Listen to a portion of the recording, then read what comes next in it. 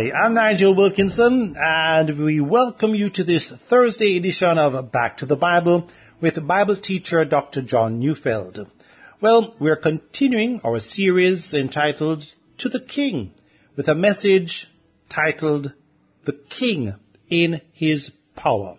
So, let's turn in our Bibles to Psalm 2 as we join Dr. Neufeld for today's study.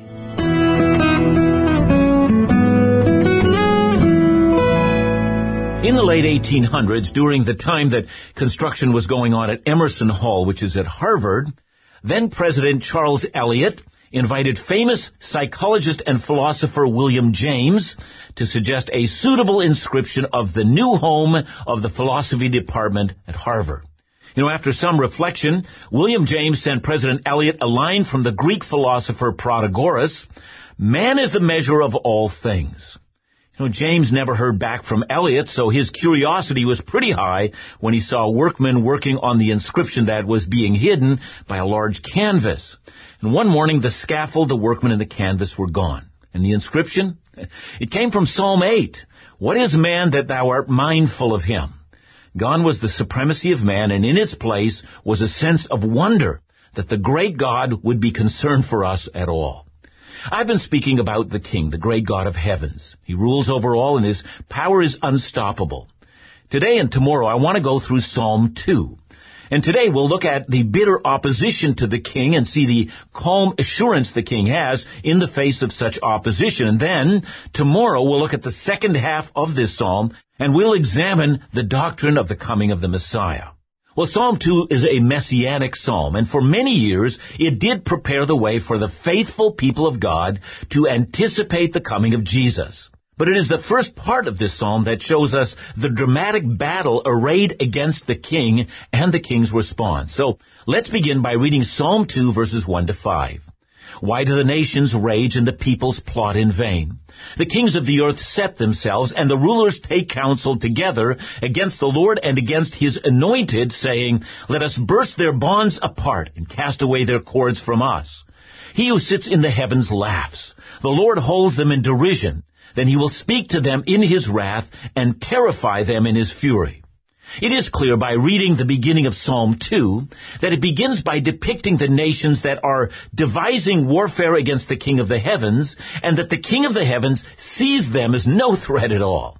Now, at the outset, it's also plain that David is the author of this psalm, and he is the one whom the God of heaven has appointed as His anointed one, or as His Messiah. It seems, therefore, that the natural, historical way to interpret this psalm is to consider some of the wars of David as the backdrop to what we find here. Perhaps a chapter like 2 Samuel chapter 8, which lists the many victories of David over the Philistines and the Moabites and the Edomites and so forth. And there was a period of time when all David's enemies fell before him, and God gave him the power to secure the kingdom of Israel from her enemies. And that does make sense. After all, Israel is the chosen people of God, and God has determined that His voice of salvation would sound out from Israel to the whole world. Therefore, the kings of the earth that take counsel together are those who oppose the plans of God and His salvation. But this psalm, even while it applies to David quite well, is also true of those forces that array themselves against God's rule throughout history. There has been and still is a long war against God, against the king, and against his rule. The war begins the day Eve is told that if she disobeys God, that she will be like God. She's going to be a God in her own right. And the war carries on when Cain, realizing that God rejects his offering and accepts his brother's offering, rises up against his brother and kills him in an open field.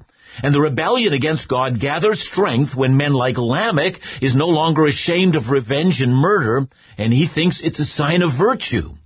But the war against God is seen as Herod sought to destroy the Messiah when he was a baby. And during his ministry, there are a number of attempts on Jesus' life. I'm going to look at the details of verse 1 in just a moment, but in order to make this psalm applicable to our day, let's see how the war against God is being fought today. I've mentioned that the reality of persecution against believers, who seek to spread the gospel in the world, is an example of the kings of the earth taking their stand against the Lord. But let me talk about the Western world. That world since the 18th century that was shaped by the Enlightenment. I began today's study by making mention of William James' desire in the inscription at Harvard. For those of you who are history buffs, you might know that Harvard was originally established as a seminary. It was a place to train pastors. It was a Bible training university. But the change at Harvard is really illustrative of the change that has happened in the entire Western world.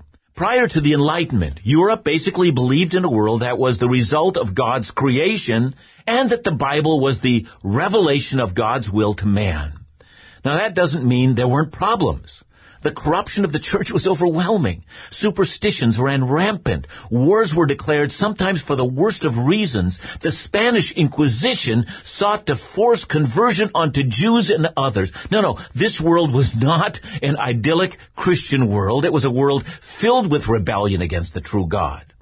But then something changed.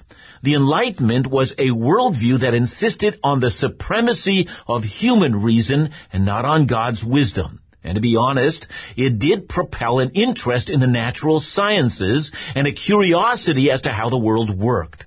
But all the early scientists were Christians, and so at least at the outset, it didn't seem like any of this explosion of human observation was even remotely related to a war against God. But the 19th century produced what many have called the Trinity of modern secular thinking. The Trinity consisted of Darwin, Marx, and Freud.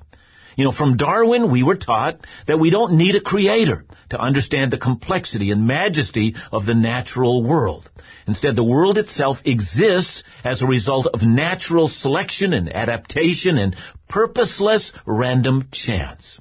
And from Marx, we were taught that human beings don't yearn for spiritual things. We yearn for material things. History is not the outworking of God's purposes. Rather, it's the outworking of the conflict between the rich and the poor. People need material things, and religion is often the tool used by the rich and the powerful to keep people from the things that they rightfully should have. And from Freud, we learned that human beings were not created in the image of God. Rather, we consist of the conflict between the desire to seek pleasure, especially sexual pleasure, and, on the other hand, the desire to keep rules imposed on us by our parents and our society. And all that God is, according to Freud, is simply an extension of our own fathers. And all of this was leading the way to a great war against the very idea of God. And it was the German philosopher Friedrich Nietzsche, the great high priest of modernism, who argued that God is dead, that the Enlightenment was wiping the horizon of every vestige of God through both science and philosophy, that the human race had gone beyond good and evil, and that Jesus himself was a pathetic and ugly spider hanging from a cross, and that Jesus was only the God of the weak and the despised. Evolution, said Nietzsche, was the God of the strong and of the survivors. And in America, many of the founders were in fact deists who believed that God had created the world and had simply gone away and was no longer interested in the world. And many have undertaken to write of the total transformation of Western cultures as the experiment to live life without God. As one writer from the 1800s wrote, "In the past, when there was a plague or a disease, we used to crowd the cathedrals and call on God for mercy. Now we simply open up the manholes and repair the sewers. We have no need for God, and we have no need for his rule. We only need to push back the boundaries of our own ignorance." Well, such proud words, such confidence, such security that we have overcome God. And that's why William James wanted the inscription to Harvard, "Man is the measure of all things." Our reason, our inventions, our discoveries, our philosophies, our economic theories, all of this was providing us with everything we once thought we needed from God. I know that Psalm 2 was written during the wars of David, when the kings of the earth wanted nothing of Israel, Israel's God, and his plan to bring salvation to the rest of the world. But I don't think that we misapply Psalm 2 if we think of it against our own background. The war against God has taken many different forms in many different times in history. Today, we who live in the West are simply living in one of those forms. In our day, as in every other day in history of this broken and sin-soaked planet, the nations of the earth are raging against the Lord. But why, we might ask? Do those nations seem so much more formidable than what is described in Psalm 2? Well, I'll try to explain that, and I hope to give you the view that comes from the King.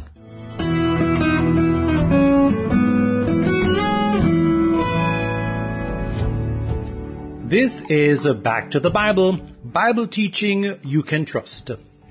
The Jamaica Umbrella Group of Churches presents Jamaica Pray 2023, a massive prayer rally to be held in Halfway Tree Square on Sunday, September 24, commencing at 4 p.m. We invite all believers to join hands and hearts as we pray for the leaders of Jamaica, land we love. Let us place Jamaica on a righteous path.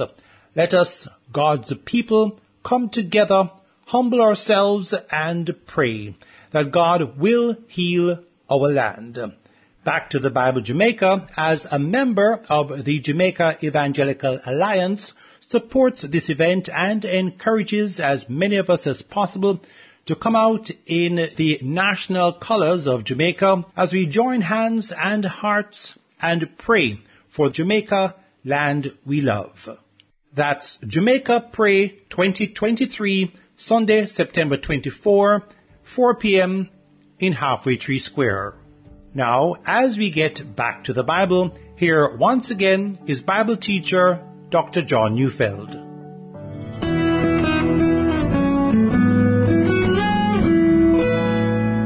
Now, as we look at Psalm 2, you're going to notice that the war against God is in fact a conspiracy against his rule. Verse 1 says, "Why do the nations rage?" The nations may be vastly different from one another in terms of, philosophies or what they want to accomplish, but they have one thing in common. They rage. And that's what's happening in our society. It rages against God. And the word rage means a loud, noisy opposition, one that seethes with antagonism. One translator put it this way: why do the nations stir up riots? And then they also plot. They meditate. If one compares Psalm 2 with Psalm 1, in Psalm 1 we learn that the righteous man meditates on the law of the Lord day and night. But the unrighteous nations also meditate. But they meditate on rebellion against God. And then in verse 2, the nations set themselves. That is, they try to establish a foothold upon which they might fight against God. Like on a battlefield, they try to establish a place of solid ground where the fight might be undertaken. They take their stand, believing the place they stand will be solid ground. Here, they say to themselves, is good ground from which a battle might be undertaken. We can wipe the horizon of God. And then we read the rulers counsel with each other, trying to band together so that their joint strength might overcome the Lord. Now, each of those four descriptions comes with an assumption, and I hope you don't miss it. The idea here is that the nations are not ruling. They are rather fighting against or attempting to overthrow the one who actually rules. In other words, it's not as if the nations have shut God out. Yes, they're trying to do that, but it is their attempt, it is their rebellion, it is their war which they have not won. Look at verse 3. Let us burst their bonds. That is, let's break the shackles that God has placed on us. Now again, within the historical context of this psalm, we know this refers to the nations that David has conquered. And just so that we understand David's situation, he wasn't trying to subjugate all those nations. God had given Israel the promised land, but not the lands of those nations. Israel was to live at peace with those nations. But David did end up in war against them, and it was because he needed to defend himself against them. Their aggression resulted in war in the first place, and then they lost the war against David, and now they're plotting as to how to end the reign of David. Well then, the picture we have in Psalm 2 are nations who have contrived a way to not only end the Davidic kingdom, but nations who once and for all are looking to end the very memory of the God of Israel from their lands, raging against him. And what is God's response? Well, verse 4 says, "He who sits in heaven laughs." Those raging against God, said one commentator, well, it's no more than an idle jumping of a grasshopper. Well, the key here, and indeed the major theme that we find in the Bible, is that God rules in meticulous sovereignty. Now, I avoided saying that God simply rules or that he is sovereign, and that's because with many of us, I don't think we've understood this well. So I've used a phrase, meticulous sovereignty, and by that I mean that there is not a single area of life, be it large or be it small, be it pleasing or be it displeasing, that God does not rule over. You know, I know that even among Christians, many of us have problems with this, but listen. I'm going to quote a number of scriptures, and please listen carefully, and for some, you're going to be amazed at what you hear. And the first comes from Moses when God appeared to him at the burning bush, calling him to be the leader of Israel. And Moses complained, and you'll remember he says he doesn't speak well. And here's God's answer in Exodus 4:11. Then the Lord said to him, "Who has made man's mouth? Who makes him mute or deaf or seeing or blind? Is it not I, the Lord?" And there are many more verses like that. Let me string a number of them together. Deuteronomy 32 verse 39. "See now that I, even I, am he, and there is no God besides me. I kill and I make alive. I wound and I heal, and there is none that can deliver out of my hand." And now from 1 Samuel 2, 6-7. "The Lord kills and brings to life. He brings down to Sheol and he raises up. The Lord makes poor and makes rich. He brings low and he exalts." Or now listen to the words of Job. Remember, at this time he had lost his wealth and his children had died. Job 2 verse 10 says, "But he said to her," that his wife, "You speak as one of the foolish women would speak. Should we receive good from God, and shall we not receive evil?" In all this, Job did not sin with his lips. In other words, he spoke truly. But there are more texts that speak exactly like that. Ecclesiastes 7, 13 and 14 says, "Consider the work of God. Who can make straight what he has made crooked? In the day of prosperity be joyful, and in the day of adversity consider. God has made the one as well as the other, so that man may not find out anything that will be after him." Or Isaiah 45 verses 5 and 7 says, "I am the Lord, and there is no other. Beside me there is no God. I equip you, though you do not know me, that people may know from the rising of the sun and from the west that there is none besides me. I am the Lord, and there is no other. I form light and create darkness. I make well-being and create calamity. I am the Lord who does all these things." Or Lamentations 3, 37-38. "Who has spoken, and it came to pass, unless the Lord has commanded it? Is it not from the mouth of the Most High that good and bad come?" Now, from all of this, look at what God does. He makes mouths and eyes, and he gives people the gift of sight and the ability to speak.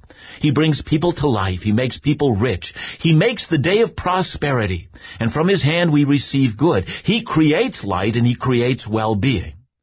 And someone's going to say, "Yeah, but there's so much bad stuff. It must be throwing God off of his game." Well, according to what we've read, it's God who makes people blind and unable to speak. It is God who has created the day of calamity and even of war. God brings people down, even down to the grave. God makes people poor, and from his hand comes the day of darkness and the day of calamity. He moves nations at his will, and when nations collide, he in sovereignty oversees every single detail of that encounter, be it war or be it peace. That's what I mean by meticulous sovereignty. God is not the author of evil, but no evil passes by him without his consent, without his will that it be allowed to pass for his greater glory. And for believers, we rejoice in this because we know that every event, whether wonderful or very difficult, are allowed meticulously by God for our long-term good. And that's why I like to say if I had cancer tomorrow, and I don't want to have cancer tomorrow, but if I did, it would not be a random accident or just bad luck or bad genes, but rather allowed by the meticulous ruler who is God into my life for some long-term good, either in my healing or in learning from him in his school of suffering, or even bringing me to death and being ushered into his presence. Why do I say that? I say it because that's what the Bible teaches. It doesn't just hint at it, it says it with clarity. It's not obscure, it says it openly, again and again. God rules, He reigns all things and all people. It was General Stonewall Jackson in the American Civil War, and he got that name because as bullets were being fired all around him and his men were dying, he stayed completely calm and at ease in his horse like a stone wall. And when asked how he could remain calm under fire, he said it was because God directs every single bullet meticulously on the battlefield. And it didn't matter if he was in the battlefield or in his bed, he was the Lord's. Now, I profoundly disagree with what Stonewall was fighting for. But I know he was right on that matter. And that's why the nations rage. They hate this, and they say, let us band together and let's stop his rule. You mix sin with rulership, and you will find the chemical ingredients of an explosion.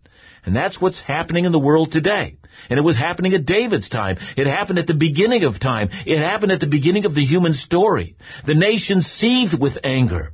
They declare war on God. And how does God respond to this war that has been declared on His rule? He laughs. He mocks. He holds the rebels in derision or in contempt. And indeed, He's not even moved to rise from His throne. Because you're going to notice, some of the older theologians call God here the sitter in the heavens. He merely stays seated on the throne.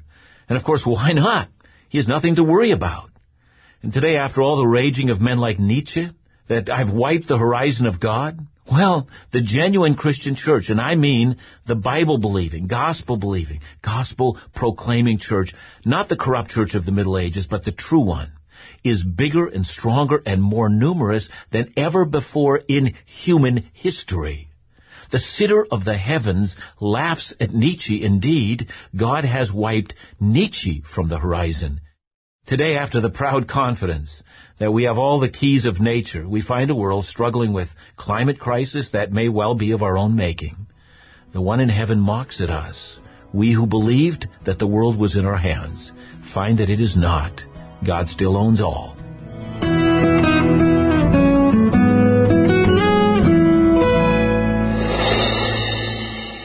Indeed, He does. Dr. John, I think this is a timely message because in this day and age, there are all kinds of things that would suggest that they're rivals to God in some respects, or that God isn't significant, or even that God isn't relevant. But time and time again, these things pass on and pass by, and God is still here. I was teaching a group of young pastors-to-be, and it was in Romania, and the location where we were teaching was actually in a retreat ground that the communists had arranged to train the next generation of communist leaders, where they were telling the people of Romania that Christianity was dying and that it would soon not be remembered, and this was the future. And there I was in this very building where they were taught this, and Christians had purchased this building, and I had this wonderful privilege of being a part of training young pastors, and it reminded me again, the sitter in the heavens mocks and laughs and holds them in derision. I have seated my King on my holy hill.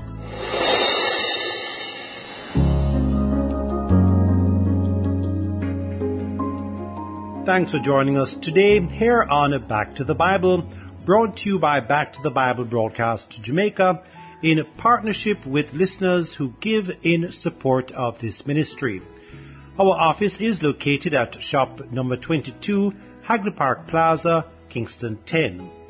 Our office hours are from Mondays through to Fridays from 8:30 a.m. through to 4 p.m. We can be contacted via email at backtothe.bibleministry@gmail.com. Our office number is 876-926-5765, and our cell and WhatsApp number is 876-337-6295. To listen to this study again or some of our previous studies, they are available in our free mobile app along with other Bible engagement material. Just look for BTTB Jamaica in your app store. That's BTTB Jamaica. You can also listen and download our studies from other podcast platforms, including Podbean, Google, Spotify, and Amazon Music. Be sure to look for Back to the Bible Jamaica. We invite you to join us tomorrow as we conclude this one-week series, To the King, with a message entitled The King's Royal Decree. That's tomorrow, right here on Back to the Bible Jamaica, seeking to bring you closer to Jesus today than you were yesterday.